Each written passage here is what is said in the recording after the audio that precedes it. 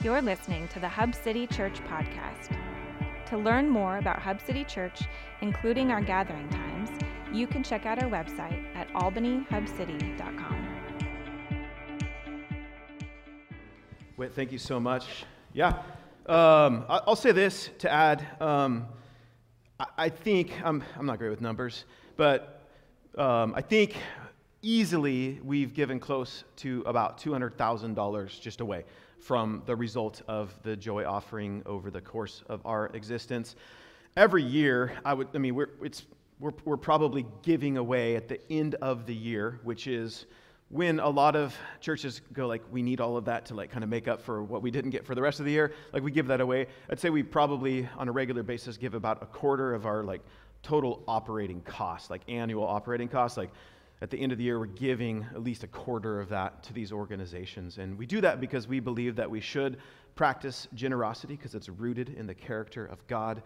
We love to celebrate how good He is to us. And then we believe that we've been blessed so that we can be a blessing and that we can take the story of Christmas and once again make it good news, make it about what Jesus would make it about, not all the craziness that we make it about at times. So join us in that. It's a time to worship and celebrate. We're excited for it. But we've got 1 Peter to wrap up today. I'm excited. We're going to do something a little unique. But before we do that, I'm going to do a brief kind of wrap up of the last few verses, okay? So not much of a sermon today, but I wanted to walk through a few things with you. I don't know about you guys, as you anticipated, like hearing that we're going to do 1 Peter. I know for myself, I saw 1 Peter in like a particular light. Like, this is what it's going to be about. This is what it's going to be about for our community. And then God showed up and went, nah, it's going to be about this, right? Which I love. It was like not where it ended was where I thought it was going to end. God kind of revealed like some deeper things that are important to us, to the church, throughout the centuries. So I'm excited to kind of put an end to this. I hope it's been like informative and encouraging and all the things that Peter's, and more importantly, God's intention for his people through this letter would be. So as we wrap up these last few verses, we're going to jump back into verse 5 real quick and then kind of walk through 2:11. He closes it. Not to say that those last few verses aren't important, but it's kind of just like functional in that it's his greeting almost. And so in the ancient Near East that was flipped, we would have addressed who we're sending it to, and that greeting would normally come at the beginning, but he has it there at the end. So we're going to look at like kind of 5 through 11. So the first thing that Peter does this, he pulls us back, and he's mentioned this several times, but he wraps up here with verse kind of the last part of verse 5. He says, "Clothe yourselves, all of you, with humility towards one another. For God opposes the proud, but gives grace to the humble. So humble yourselves, therefore, under the mighty hand of God, so that at the proper time He may exalt you, casting all your anxieties on Him, because He cares." So he's got a few last exhortations. Like I kind of love that like Peter's wrapping this up, but before he does, he's like, "Oh, like I got one more thing to say to you once again." And it's this idea of humility. So, and he ties it then to this discussion around like clothing ourselves, right? So if you track clothing all throughout Scripture, like starting back in the garden where God creates clothing for Adam and Eve, right? To cover their nakedness and their shame and their guilt because they had just sinned, all the way through to the New Testament writers, even to Jesus himself, like clothing throughout Scripture, not every reference to clothing, but starting in the garden all the way through, David even like dancing in his skivvies through the streets of Jerusalem, right? Like we are meant to see something important. Now again, like not every reference, but a lot of them we're supposed to see what's happening in the story. So sometimes it's a metaphor, sometimes it's an analogy, but either way, these moments where clothing comes up, we're supposed to see them as like tied to the activity of God, right?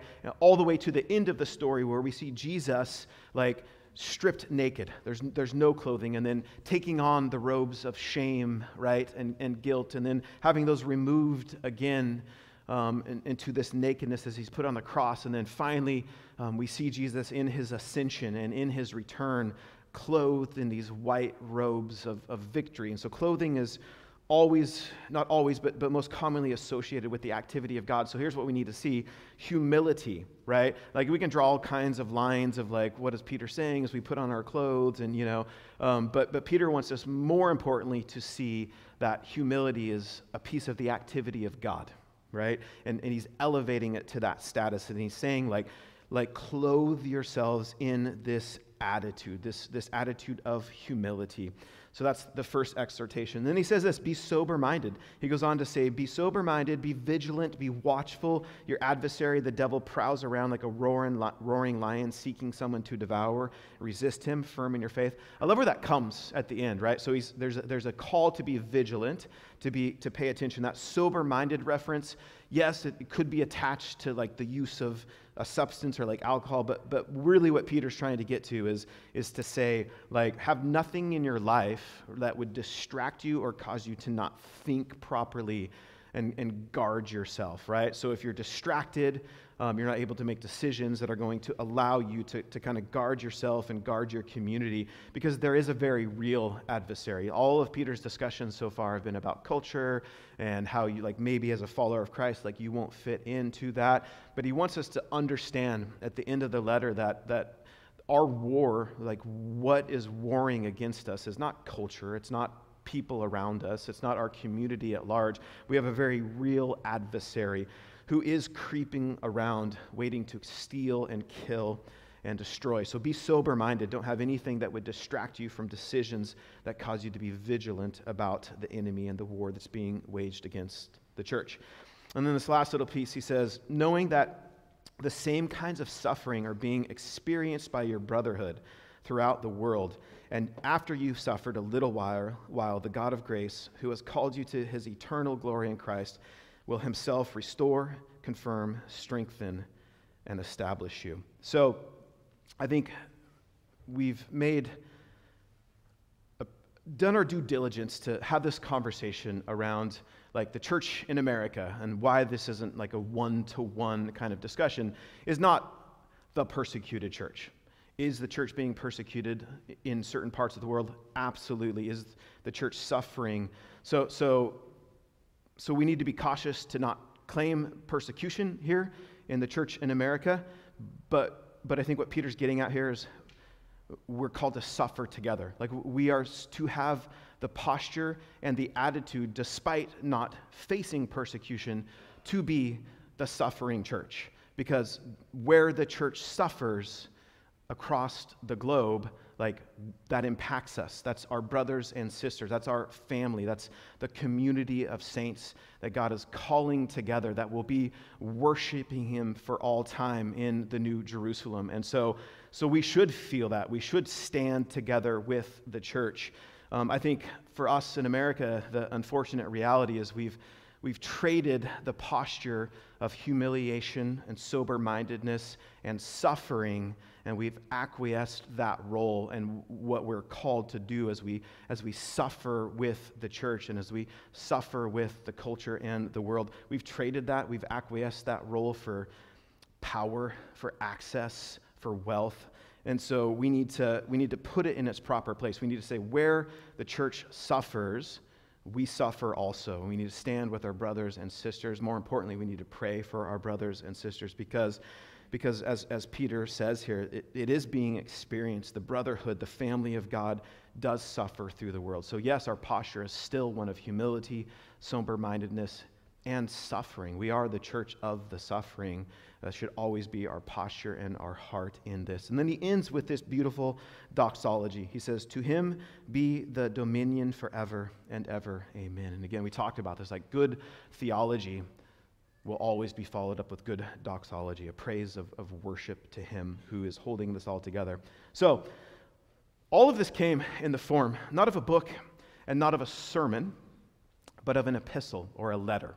So this is Peter writing to the church. He's writing this letter. He's putting pen to paper, and he's writing this letter, and his desire is that it's going to go. It's going to be circulated to all of these churches that are suffering and struggling throughout Asia Minor, and it would be like to be read. It would show up, right? And I envision a group of Jesus followers, maybe like, I just made this decision yesterday, and now I've found this group of Jesus followers, and we're huddled together in a house over candlelight, and this letter shows up from the apostle Peter. It's significant. And then they would read it together. So here's what we're going to do. I'm going to invite 5 of our friends up here, and we're going to read through Peter's letter today as we wrap up our time together. So I'm going to invite you up here to come read.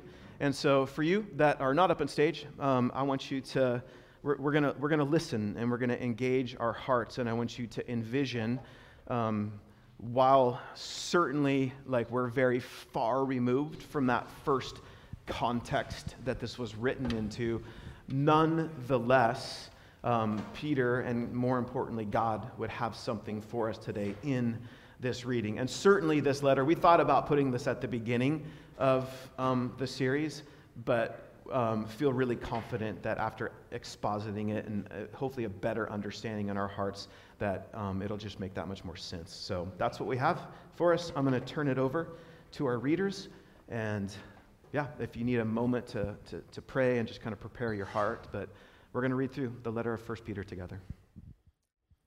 1 Peter chapter 1. Peter, an apostle of Jesus Christ, to those who are elect exiles of the dispersion in Pontus, Galatia, Cappadocia, Asia, Bithynia, according to the foreknowledge of God the Father, in the sanctification of the Spirit, for obedience to Jesus Christ, and for sprinkling with his blood, may grace and peace be multiplied to you. Blessed be the God and Father of our Lord Jesus Christ. According to his great mercy, he has caused us to be born again to living hope through the resurrection of Jesus Christ from the dead, to an inheritance that is imperishable, undefiled, and unfading, kept in heaven for you, who by God's power are being guarded through faith for a salvation ready to be revealed in the last time. In this you rejoice, though now for a little while, if necessary, you have been grieved by various trials, so that the tested genuineness of your faith, more precious than gold that perishes, though it is tested by fire, may be found to result in praise and glory and honor at the revelation of Jesus Christ. Though you have not seen him, you love him. Though you do not now see him, you believe in him and rejoice with joy that is inexpressible and filled with glory, obtaining the outcome of your faith, the salvation of your souls. Concerning this salvation, the prophets who prophesied about the grace that was to be yours searched and inquired carefully, inquiring what person or time the Spirit of Christ in them was indicating when he predicted the sufferings of Christ and the subsequent glories. It was revealed to them that they were serving not themselves but you in the things that have now been announced to you through those who preach the good news to you by the Holy Spirit sent from heaven, things into which angels long to look. Therefore, preparing your minds for action and being sober-minded, set your hope fully on the grace that will be brought to you at the revelation of Jesus Christ. As obedient children, do not be conformed to the passions of your former ignorance, but be as who called you is holy. You also be holy in all your conduct, since it is written, you shall be holy, for I am holy. And if you call on him as Father, who judges impartially according to each one's deeds, conduct yourselves with fear throughout the time of your exile, knowing that you are ransomed from the futile ways inherited from your forefathers, not with perishable things such as silver or gold, but with the precious blood of Christ, like that of a lamb without blemish or spot.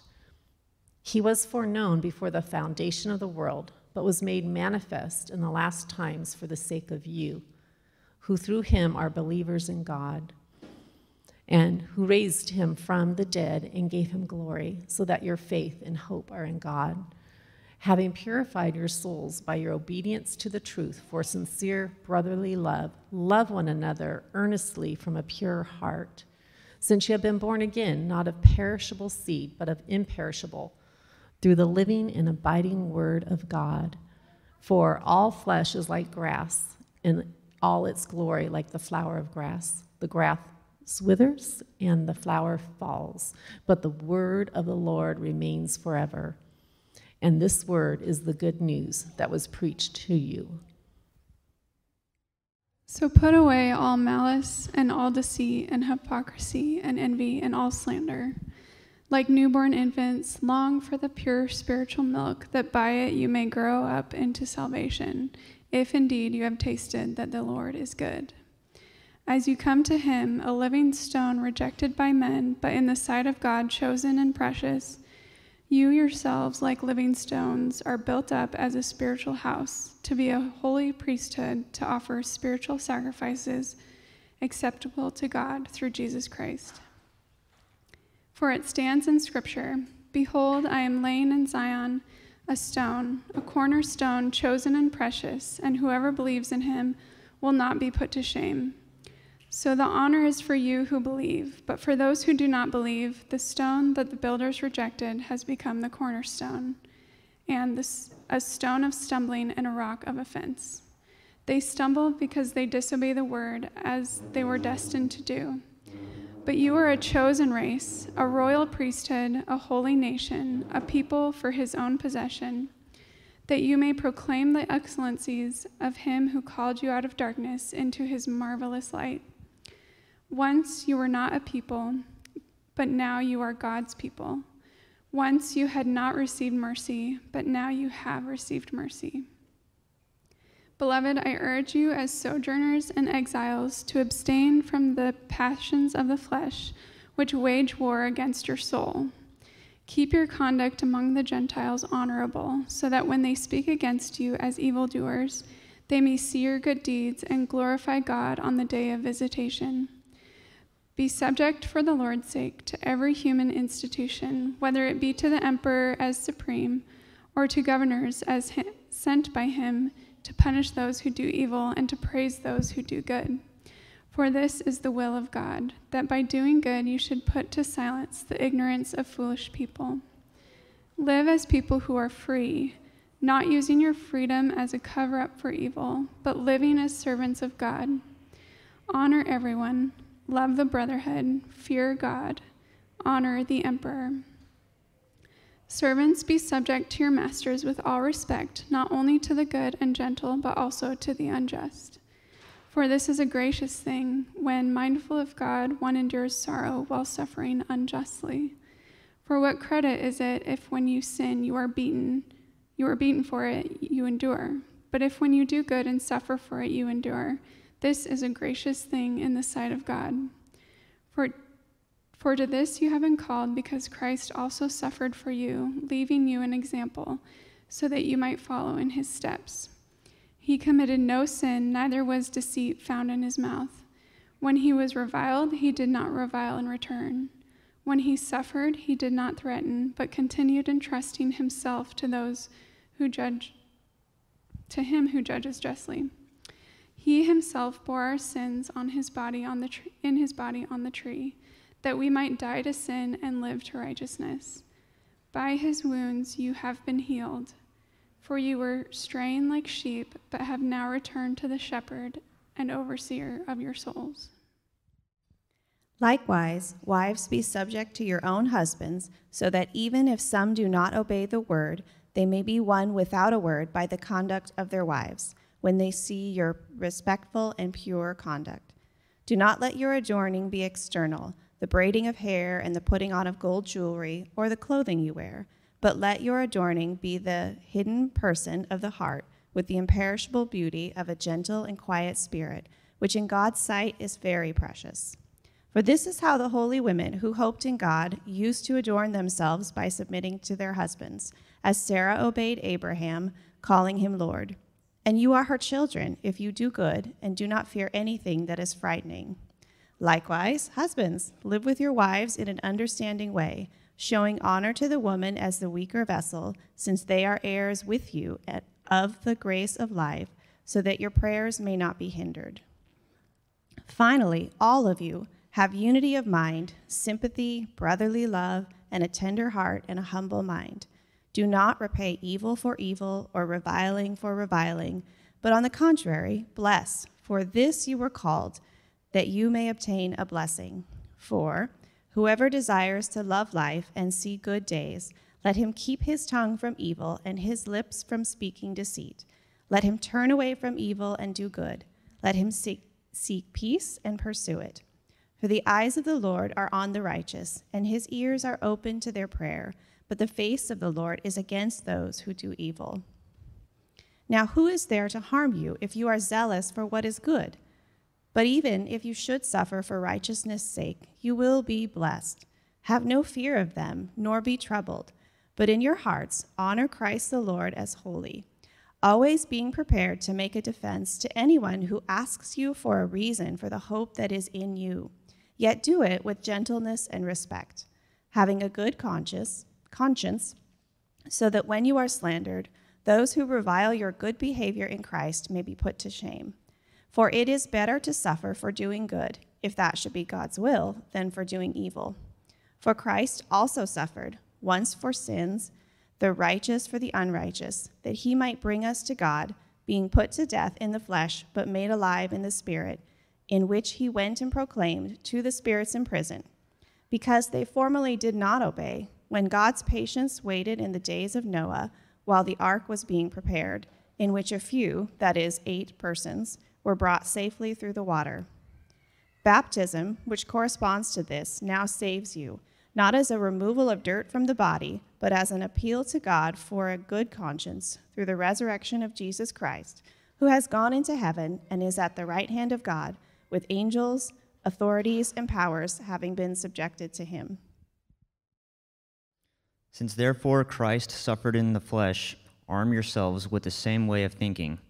For whoever has suffered in the flesh has ceased from sin, so as to live for the rest of the time in the flesh no longer for human passions, but for the will of God. For the time that is past suffices for doing what the Gentiles want to do, living in sensuality, passions, drunkenness, orgies, drinking parties, and lawless idolatry. With respect to this, they are surprised when you do not join them in the same flood of debauchery, and they malign you. But they will give account to him who is ready to judge the living and the dead.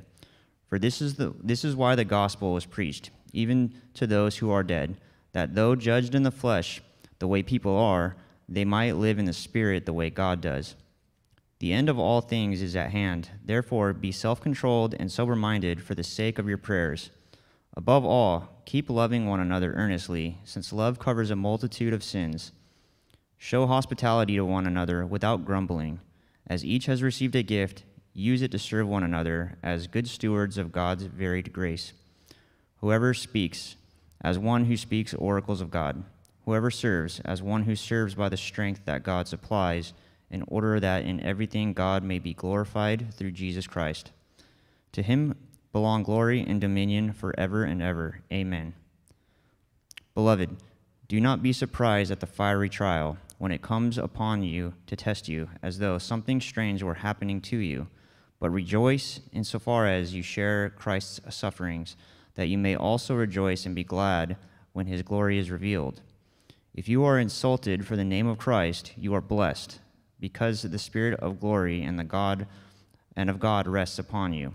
But let none of you suffer as a murderer or a thief or an evildoer or as a meddler. Yet if anyone suffers as a Christian, let him not be ashamed, but let him glorify God in that name. For it is time for judgment to begin at the household of God, and if it begins with us, what will be the outcome for those who do not obey the gospel of God? And if the righteous is scarcely saved, what will become of the ungodly and the sinner? Therefore, let those who suffer according to God's will entrust their souls to a faithful Creator while doing good. So I exhort the elders among you, as a fellow elder and a witness of the sufferings of Christ, as well as a partaker in the glory that is going to be revealed. Shepherd the flock of God that is among you, exercising oversight, not under compulsion, but willingly as God would have you, not for shameful gain, but eagerly, not domineering over those in your charge, but being examples to the flock. And when the chief shepherd appears, you will receive the unfading crown of glory. Likewise, you who are younger, be subject to the elders. Clothe yourselves, all of you, with humility toward one another, for God opposes the proud but gives grace to the humble. Humble yourselves, therefore, under the mighty hand of God, so that at the proper time he may exalt you, casting all your anxieties on him because he cares for you. Be sober-minded, be watchful. Your adversary, the devil, prowls around like a roaring lion, seeking someone to devour. Resist him, firm in your faith, knowing that the same kinds of suffering are being experienced by your brotherhood throughout the world. And after you have suffered a little while, the God of all grace, who has called you to his eternal glory in Christ, will himself restore, confirm, strengthen, and establish you. To him be the dominion forever and ever. Amen. By Silvanus, a faithful brother as I regard him, I have written briefly to you, exhorting and declaring that this is the true grace of God. Stand firm in it. She who is at Babylon, who is likewise chosen, sends you greetings, and so does Mark, my son. Greet one another with a kiss of love. Peace to all of you who are in Christ. So listen, I don't know, nor do any of us, how this was received to the early church. My hope, my guess is that it was encouraging. For them, Peter's context was immediate. They got it. It was the context that they were living in and out. So we had to do much more hard work before we could do this to grasp and understand what are the differences into what Peter is writing. So culturally, they are a people who are experiencing something different culturally than we do, but also there's these unifying themes. There's these uplifting things that come out of that. So what I hope you heard is God, through Peter, declaring first and foremost who we are as a people, what's been entrusted to us. He says, as Peter walks through this, he pronounces over us some very unique things as to our identity. We are now an elect people. It's important to understand too, it's in there that Peter would say, you were once this, right? So he's addressing your former identity was this, but now you're something new. And what is that new? Is an elect people chosen by God. We're born again to this living hope.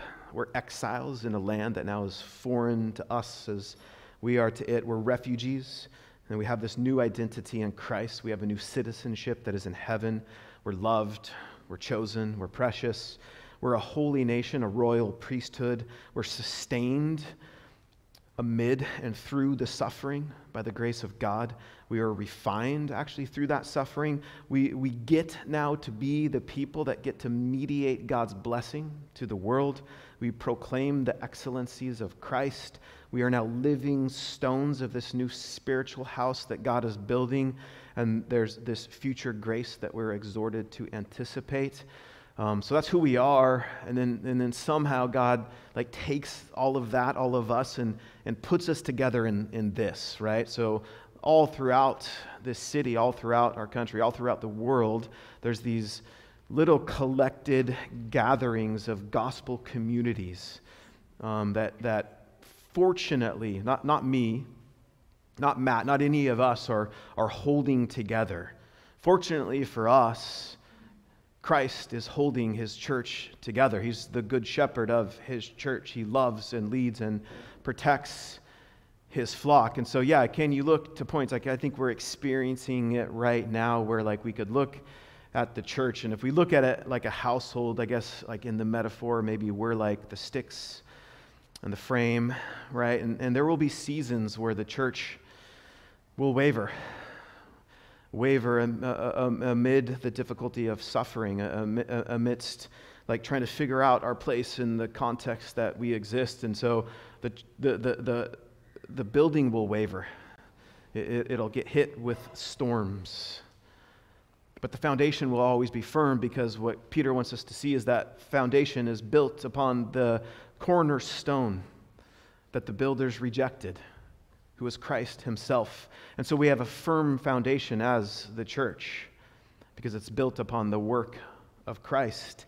And then Peter's very concerned about how we live and move and act. He wants us to understand that we are a good news people that are inviting people into a better story through the gospel. But we do that with gentleness and respect. And Peter's very much concerned about how we conduct ourselves in the midst of suffering, in the midst of persecution, in the midst of a world that Jesus promised would be opposed to the good news of the gospel. So he wants us to be sober-minded. He wants us to be people that would be gentle and respectful, loving and compassionate and kind to those around us.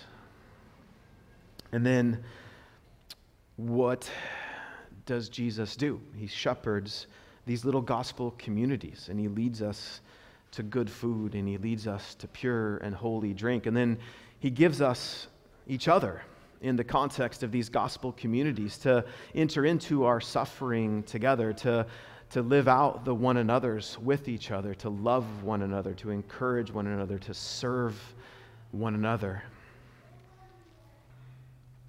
And then he gives us, and he calls under shepherds, right? So people that would step up into this role that they've been called to, not out of compulsion, not out of a desire to see their name elevated or to gain financially through it, not domineering, but to love and lead and protect Jesus' flock, his gospel community. And they do that by doing this. So the elders are to do this, are to be a people that would listen first and foremost to the voice of God through the work of the Holy Spirit and his word.